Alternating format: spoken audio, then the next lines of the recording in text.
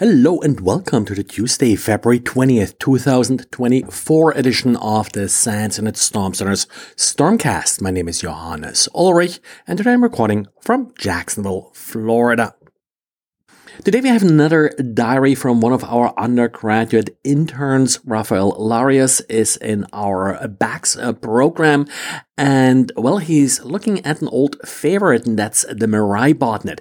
The Mirai botnet, originally developed in 2016, has been taken down multiple times. The original authors have been arrested and convicted, if I remember correctly. But truth being told, Mirai is not just one botnet.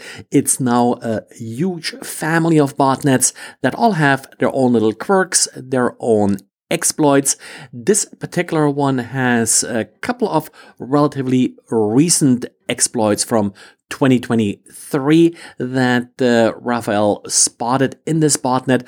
Other than that, what really sort of makes Mirai, in my opinion, is that it has this very efficient SSH brute force engine and Telnet brute force engine, and then also that it does use this echo trick to then transfer binaries to the vulnerable system. These are sort of, in my opinion at least, some of the key properties that sort of identify Mirai. Others may have a little bit other opinions about this. And of course, sometimes you now also see some of the members of that family being called by their own and different names.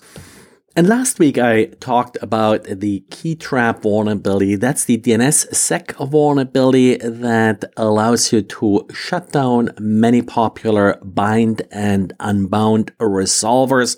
Thanks to researchers Teppei Fukuda, we now have a proof of concept exploit that has been made public as a series of Docker containers in GitHub. The real critical part of the exploit, if you don't want to look up all of the Docker containers and set them all up, is the a.test.zone file. That's a zone file with the exploit DNS key records that will trigger the vulnerability.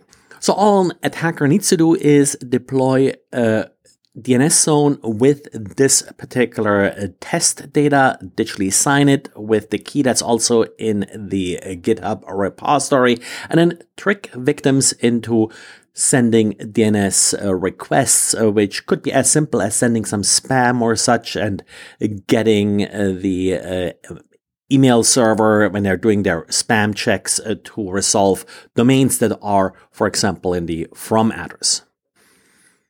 There are some problems in information security that at first appear simple, but then as you look at them closer, they turn out to be remarkably difficult. And one of these problems is identifying file types. Simplistically speaking, there are very old and well-established libraries like libmagic that will allow you to identify files based on the header, but turns out that this is, rather dangerous in some cases, and there are these polyglot files and such that may be identified as different file types depending on what software you're using. Google now open sourced their own internal tool to identify file types. It's an AI-powered file type identification system called Magica. I guess a little bit sort of based on that libmagic idea.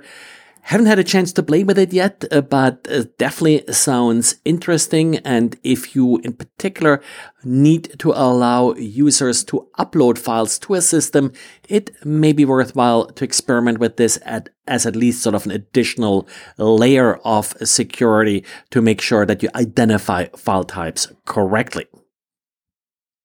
And then we have an interesting blog post, not sure how serious it is, but it sort of combines some of my favorite things, the NTP protocol and web applications. Essentially, what the blog post here by Attacks Ships on Fire is talking about is how unsynchronized clocks can lead to some unpredictable consequences if you're not doing your HTTP caching headers correctly. Problem that you're trying to avoid here is that sensitive content is being cached. Sometimes this is sort of done with expires headers, basically telling the system when certain data expires. Well, what this blog post really about is that actually realistic clock drifts of a few seconds can lead to unintentional caching of HTTP responses if you're using the wrong headers. Good little read. Like I said, not I think it's super serious, but something to keep in mind to make sure you get your cache headers correctly.